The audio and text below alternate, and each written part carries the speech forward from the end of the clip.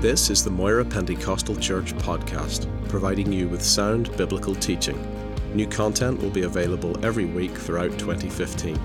We hope you will be encouraged, challenged, and blessed by this ministry.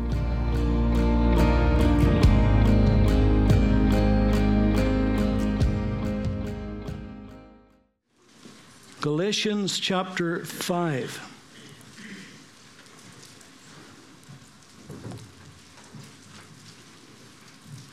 And just two verses. Galatians 5, verses 22 and 23. But the fruit of the Spirit is love, joy, peace, long-suffering, which means patient endurance, kindness, goodness, faithfulness, gentleness, self-control. Against such there is no law. Have you noticed how these days, increasingly, we spend much of our time hanging about, waiting, particularly if you go into a bank. I think it was the Ulster Bank one day in Lisburn, and I was in the middle of a long line, and the cashier didn't seem to be in much of a hurry, and there was one gentleman whose patience was exhausted. And just out of the blue, he shouted, "Would somebody from the back office get out onto these cashiers' desks? I'm fed up standing here." As loud as that. And all of us in line thought, "Oh, I wish I had the guts to say that." Because within a couple of minutes, there was a bit of a goings on, and there was a few more come out to help. He just had enough. And so you hang about in post offices and banks and airports especially. Airports is wild, isn't it? Do you like those people in the airport? They almost pretend that they don't see the line, and they're kind of walking down, and then they just want to slip in. Sally and I one time I forget which, it was an airport somewhere. It was in the States somewhere, and there was a long line. We were in it, and this guy walked down as if it wasn't there. Just walked right down and just stood where, the next person was going to get dealt with. And a wee man in front of me shouted, "Hey," he says, "you can't do that." And he turned around and says, "Who's going to stop me?" And this big American guy, must have been 6'6", he's built like a tiger. He says, "I'll stop you, Mac," he says. And the wee man says, "All right." And he walked away back. He was just trying it on, you see, but it didn't work. And then you ring up these, maybe it's a business, maybe it's a government office, and you get all these automated lines going through, and which department you want, and it just goes on, and this may be recorded for training purposes and blah, blah, blah. And then at last it says, we value your phone call and blah, blah, blah. And you're thinking, well, if you value my phone call so much, just answer it. Just please answer the call. And you're waiting and waiting and waiting. And then suddenly you're just cut off. Just gone, isn't it? It's gone, and you have to start the whole thing all over again. But anyway, we wait for all kinds of things. The traffic in Moira. Now, for those of you who live in Moira, who has to go through Moira to work, it's an absolute nightmare, isn't it? I mean, I remember one day before we got these traffic lights, there was just one pedestrian crossing. And this is true. And I was standing out there, and this wee man, he was first, and I mean, the cars had just gone past. He just couldn't get out.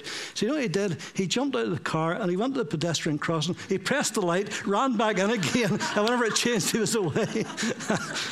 Oh, dear help us. Now, some things are worth waiting for, aren't they?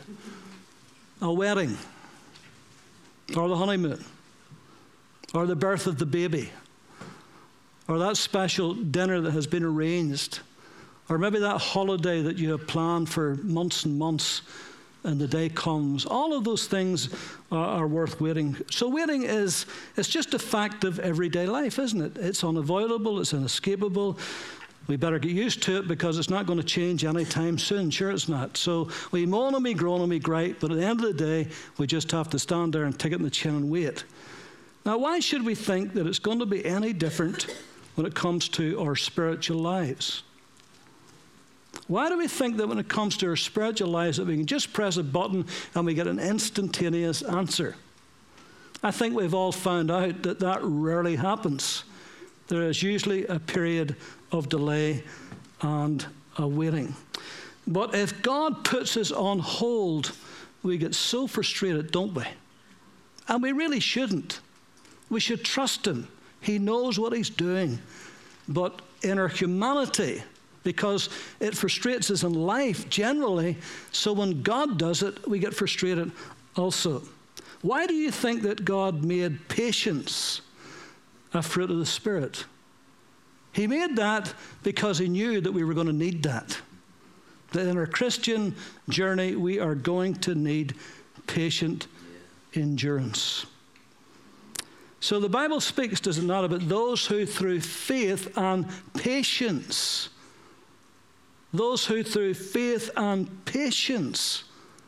inherit the promises.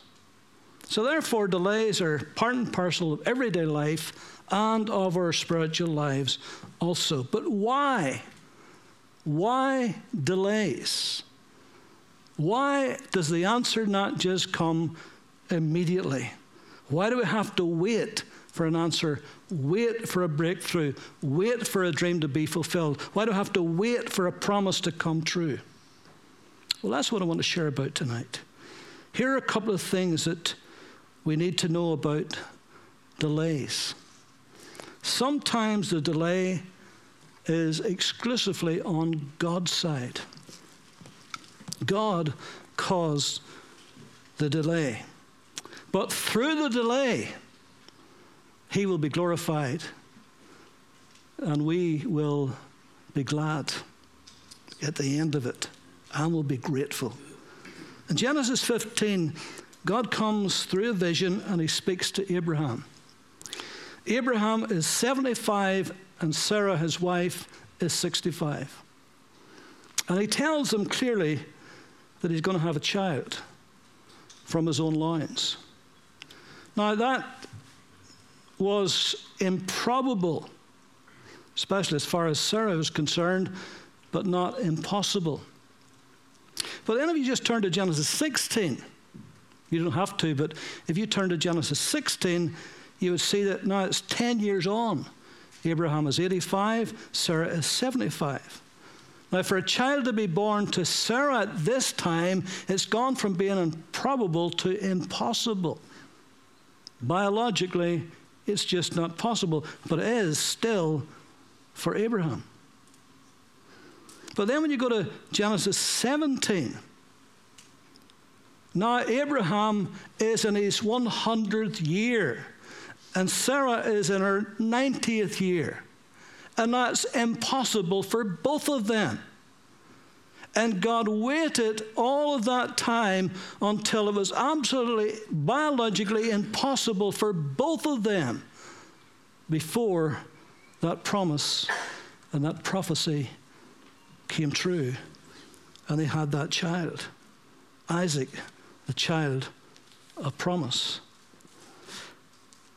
Whenever Mary and Martha sent for Jesus because their brother was sick, they said, "He whom you love is sick. Will you come and heal him?" They had not a doubt in the world that that's exactly what Jesus would do. This was a close friend of Jesus. Jesus stayed in their home many times. They were his host many times.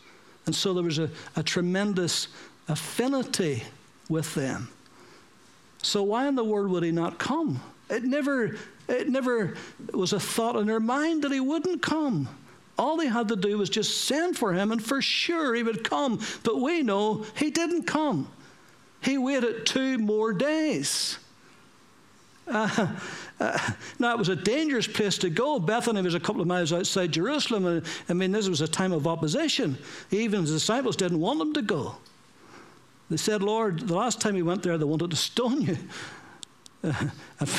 Thomas, he says in the end, when Jesus says, "We're going to go," Thomas says, "Well, we'll all go with you and we'll die with you." That's how negative they're feeling about that. You can read that in John 11. But now it's 4 days to the time Jesus gets. He's in the grave. He's dead. He's buried. Impossible. Why wouldn't he come at the start? Because he had a bigger reason. He wanted them to see their brother resurrected. Be no greater evidence of his messiahship than a resurrection of a man who'd been dead 4 days already. And so he would be glorified, and they would be grateful. And they were grateful. They saw something that was astounding. How would you like to have been there and seen a man walk out of a tomb, knowing that that man had been dead 4 days? Well, what a great moment that was. Habakkuk, or Habakkuk if you prefer. In chapter 1, he couldn't understand. He couldn't understand why God was allowing all of this violence in the land and all of this trouble. Why God, wouldn't you just step in and do something about it? It's gone on far too long. This is what he says. I'll just read this to you. The burden which the prophet Habakkuk saw.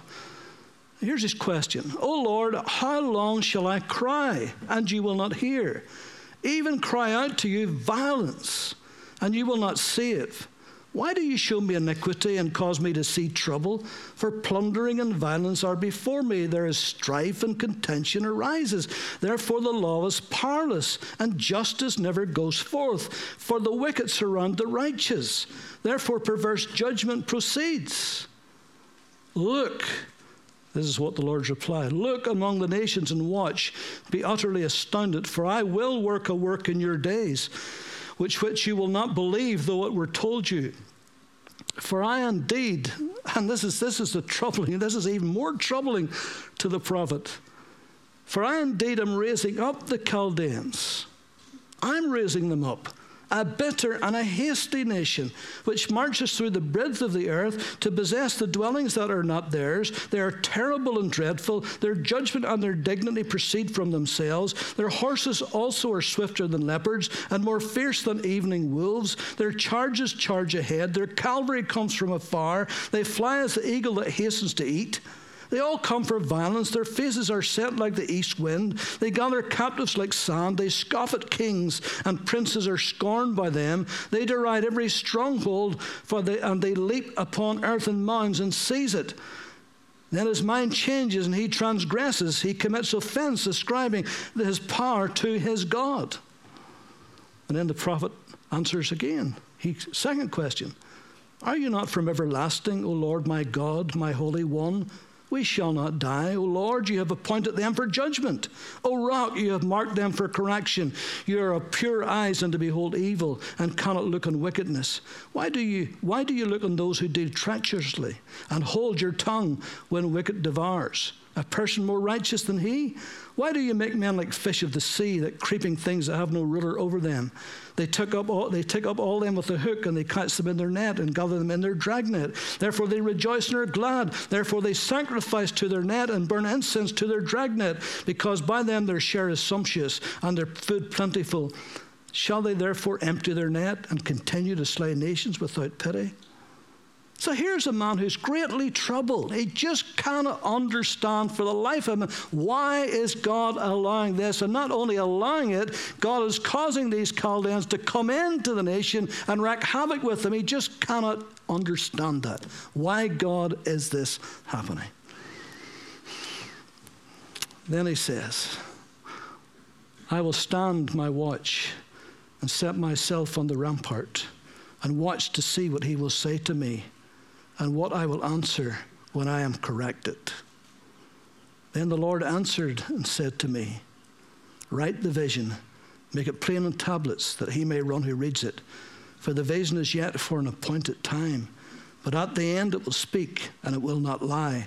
Though it tarries, wait for it, because it will surely come, and it will not tarry. Behold the proud, his soul is not upright in him, but the just shall live by his faith. God is giving this prophet an answer. And the answer is, I will deal with it, but not yet. I will deal with this situation, but not in your time, in my time. It will come, and when the point comes when it will come, it will not tarry. It will come speedily, but not quite yet. In the meantime, until that happens, do you know how you're going to live? You're going to live by faith. You're going to live by trusting me. You're going to live irregardless of the circumstances around you.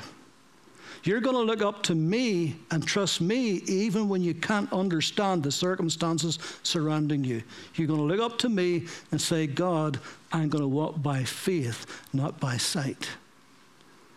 There's several verses in the New Testament, and Romans 1:17, Galatians 3:11, Hebrews 10:38, all talks about walking by faith and not by sight.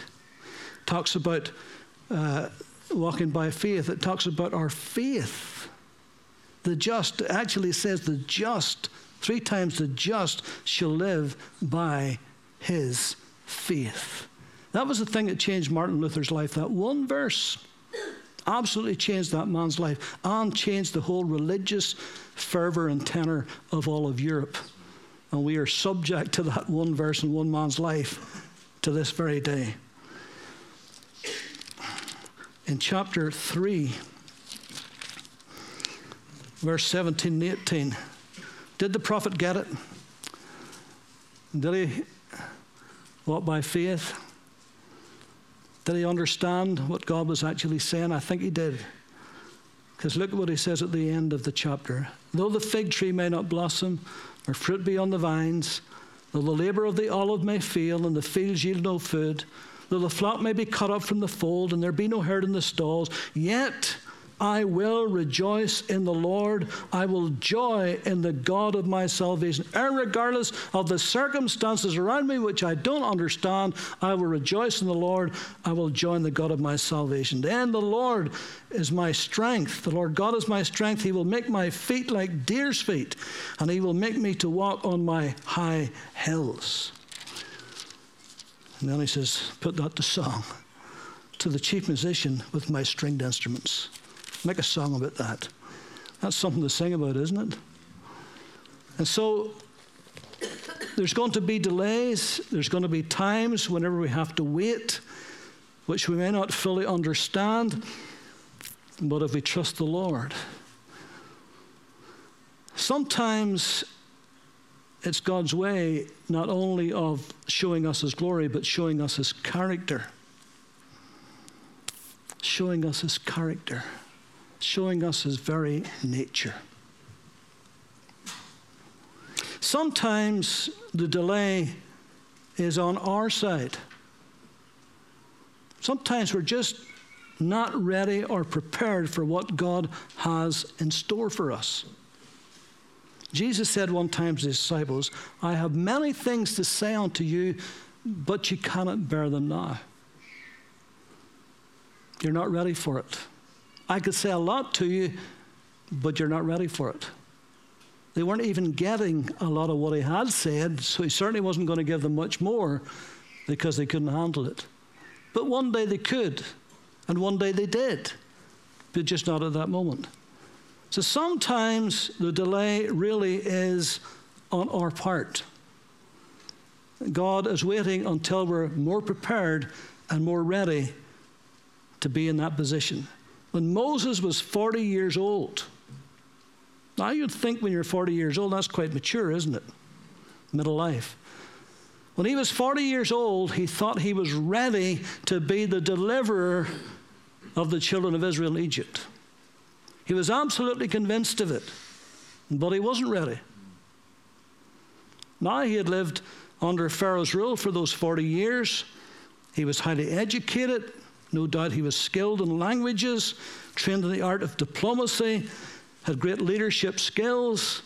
He would know about the national state of affairs. He'd be used to dealing with people on a grand scale. All of those things, perhaps all of those things together maybe made him a little bit proud. Maybe had quite an ego. And we know what happened. When he saw an Egyptian beaten up on a Hebrew, he thought, all of these years I've known that I'm going to be a deliverer. And now I'm ready. I'm smart. I know what to do. I'm a place of influence and power. So what does he do? He goes out and he kills the Egyptian and he buries him. But he was caught on. And whenever he found out he was caught on, he ran and he fled for his life. And the next 40 years, he spent herding sheep for Jethro, his father-in-law, in the backside of the desert. 40 long years herding sheep. That's a far cry from being raised up to be a prince in Egypt, son of Pharaoh's daughter. During those 40 years, there must have been a humbling. There must have been a maturing in his life. Because at the end of that second 40-year period, God comes to him in the burning bush experience. And when God comes to him in that burning bush experience and tells him that you're going to have to go back and you're going to have to deal with Pharaoh and you're going to lead my people out of Egypt. Now, he's 80 years old now. He thought he was ready for that when he was 40, but he wasn't even near ready. But now he's 80. Now he's spent 40 years herding sheep in the backside of the desert. He's humbled. And now God comes to him, and God said, it's time. And do you know when that happened? It's interesting the excuses he began to make. In fact, if you look at Exodus chapter 3,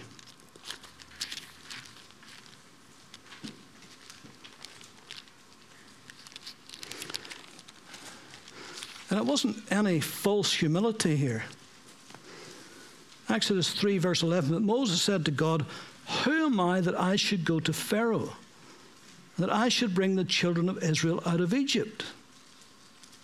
Who am I? I'm a shepherd out here in the backside of the desert. How could I go to Pharaoh? So he said, I will certainly be with you, and this shall be a sign to you that I have sent you.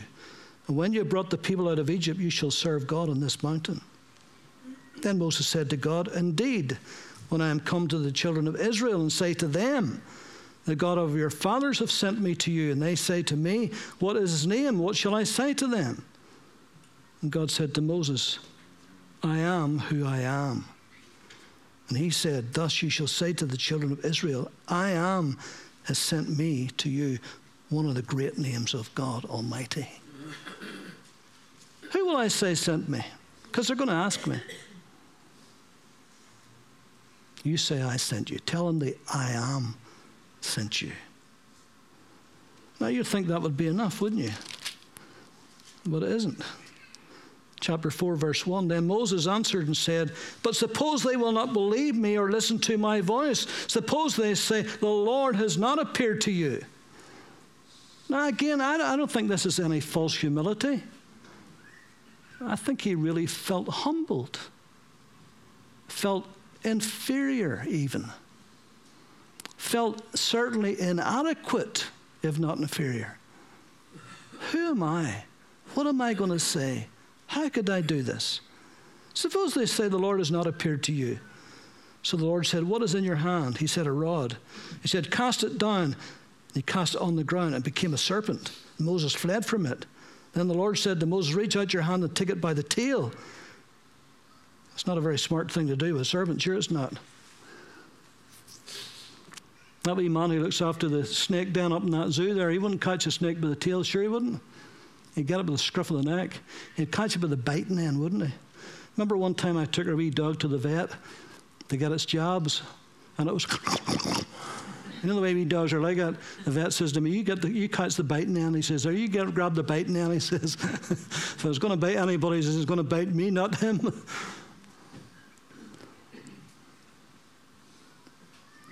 So he reached out his hand and caught it, and it became a rod in his hand. that they may believe that the Lord God of their fathers, the God of Abraham, the God of Isaac, the God of Jacob, has appeared to you. Then he gave him another sign of putting his hand in to his cloak, and it became leprous. And then he put it in again, and it became well again. But then verse 10, then Moses said to the Lord, O my Lord, I am not eloquent, neither before nor since you have spoken to your servant, but I am slow of speech and slow of tongue. I'm not a good speaker. Here's the man that was brought up in a palace. Here's the man that was brought up to give orders and authority. But he had the stuffing knocked out of him this past 40 years. All he talked to was a sheep out in that backside of the desert. He says, I can't speak. I don't know how to present myself. I'm slow of speech. I've got a bit of problem speaking, he said. So the Lord said to him, who has made man's mouth? Or who makes the mute, the deaf, the seeing, or the blind? Have not I the Lord? Now therefore go, and I will be with your mouth and teach you what to say. But he said, O my Lord, please send by the hand of whomever else you may send. After all the excuses, his last gamble was, Lord, send somebody else. Don't send me. I'm not up to this. So the anger of the Lord was kindled against Moses. And he said, is not Aaron the Levite your brother? I know that he can speak well. And look, he is also coming out to meet you. And he sees you, he will be glad in his heart. Now you shall speak to him and put the words in his mouth. And I will be with your mouth and with his mouth, and I will teach you what you shall do. So he shall be your spokesman to the people, and he himself shall be as a mouth for you, and you shall be to him as God. And you shall take this rod in your hand, in which you shall do signs. And the rest is history.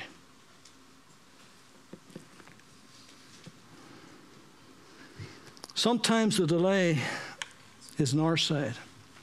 Sometimes the delay is waiting for a plan to happen that isn't God's plan for us at all.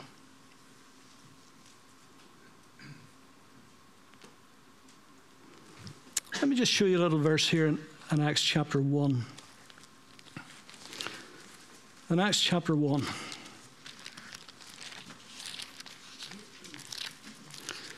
I remember that through the Lord's ministry, how that those disciples were continually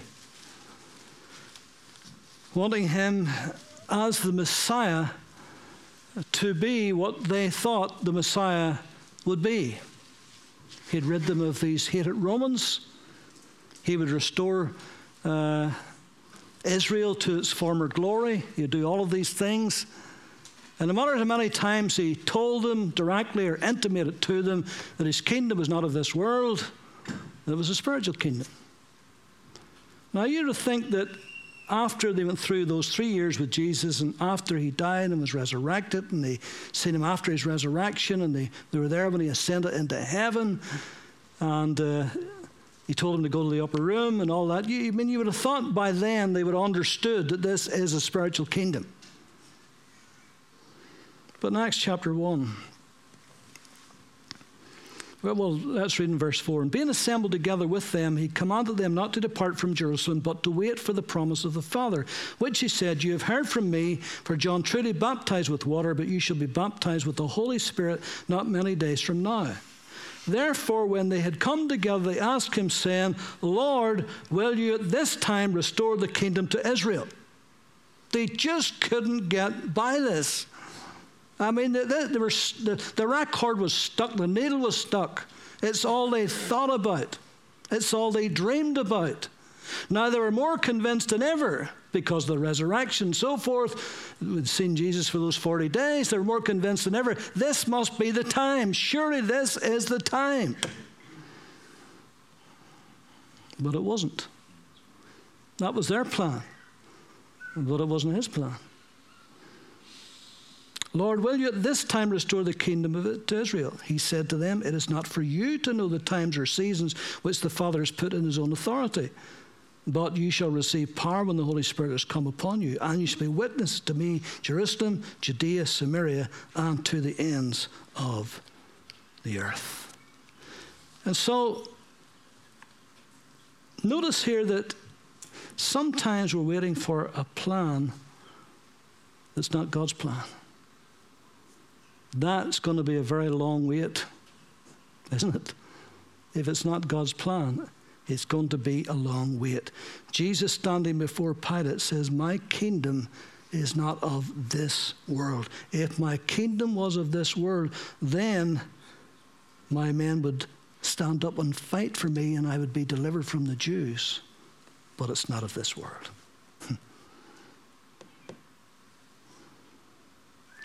So be careful that you're not waiting for a plan to unfold that isn't God's plan.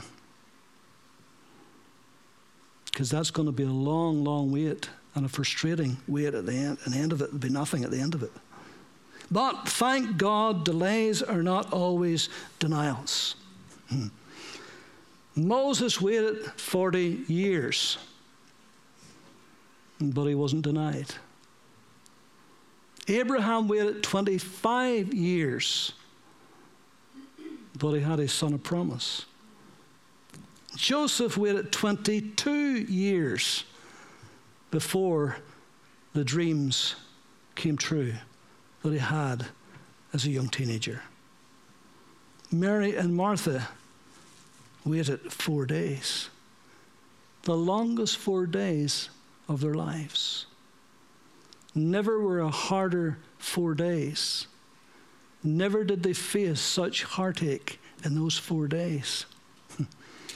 And what compounded their heartache was the fact that Jesus didn't come to them when they thought he should. But he did come. Not in their time, in his time. And he was glorified, and they were grateful. So what do we do while we're waiting? We trust God's wisdom. We trust the wisdom of God.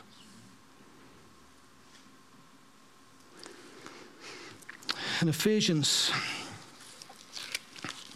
chapter 1, verse 7, Paul says, in him we have redemption through his blood, the forgiveness of sins according to the riches of his grace, which he made to abound toward us in all wisdom and prudence, having made known to us the mystery of his will, according to the good pleasure which he purposed in himself, that in the dispensation of the fullness of times he might gather together in one thing all things in Christ, both which are in heaven, which are on the earth, in him.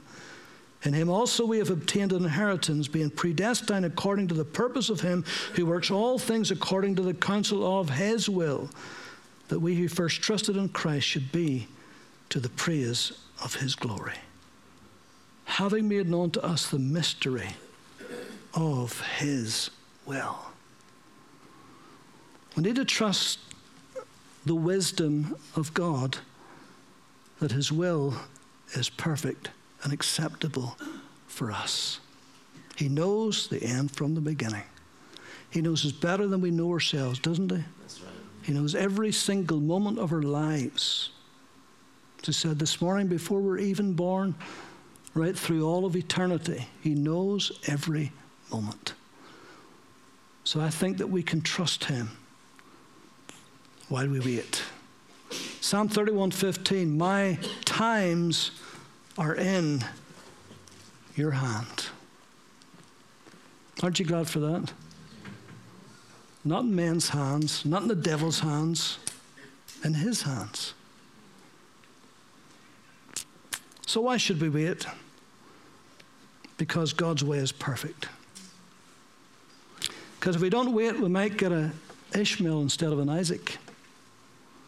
Might get a Saul instead of a David. Lamentations 3:5, the Lord is good to those who wait for him. Noah waited 40 days in the ark. And the Bible says, and God remembered Noah. Not that he ever forgotten about him. It says God remembered him. It means it was time for him to leave the ark. 120 waited 10 days in the upper room. Then the Holy Spirit came. Joseph was stuck in that prison for 2 years because the butler forgot him, but God hadn't forgotten him. God was waiting till Pharaoh had that dream. And it was perfect timing for Joseph and for the people of Israel. Psalm 37:7, rest in the Lord and wait patiently for him. Galatians 6:9, we shall reap if we faint not. When? In due season. There is a due season for every part of our lives. Amen? How should we wait? Lamentations 3:26, in hope and quietness. It is good that a man should both hope and quietly wait for the salvation of the Lord. Let me just finish by saying this. Adoniram Judson, the great missionary to Burma, spent 6 years in Burma before he ever had his first convert. Most people would have quit and gave up and came home, but he didn't. He stuck at it. It took him 12 years to get 18 converts. He was in prison for 17 months during the war between the United Kingdom and Burma. But when he died, he had 8,000 converts. He opened 100 churches, raised up 163 missionaries, translated the whole Bible into Burmese. It took him 24 years to do that. Do you know that Myanmar, or Burma as it was then, is now the third largest number of Baptists worldwide? America is the most, India secondly, Myanmar the third. And it all started with Adoniram Judson. He was patient. He kept plodding and kept waiting on God. And in the end, he had a great harvest. And the influence of that one man, that one patient, enduring man, is going on even as I speak tonight all over the world. So are you in a delay time period? Has God, in a sense, put you on hold? Trust him. Believe him. Be patient. Fanai gave testimony this morning how God healed her. It took a long time. I'm sure there was times she wondered, why in the world is this taking so long? There's times she stood on that platform with face, if you don't mind me saying, like a lurgan spade. Because she was miserable and sore. But then came the time. Margaret Brady over there is believing for her time, aren't you, Margaret? She has come through more than most people will ever come through in a lifetime. But she's trusting, and she's waiting, and she's believing, and she's looking to the Lord. Amen? Let's pray.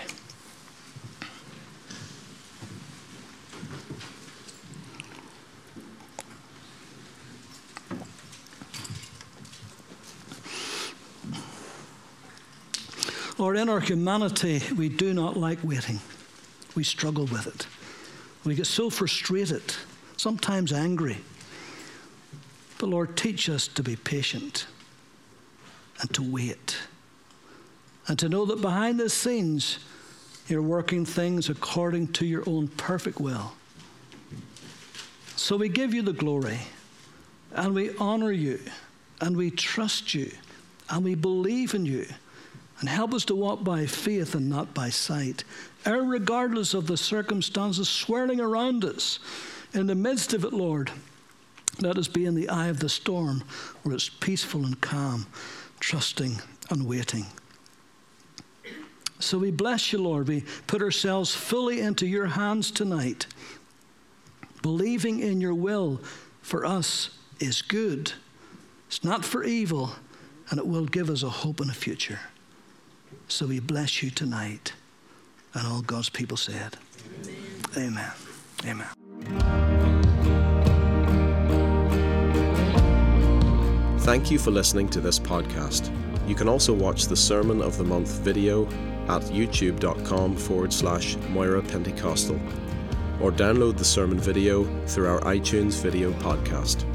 For more information, visit us at www.mpc.org.uk.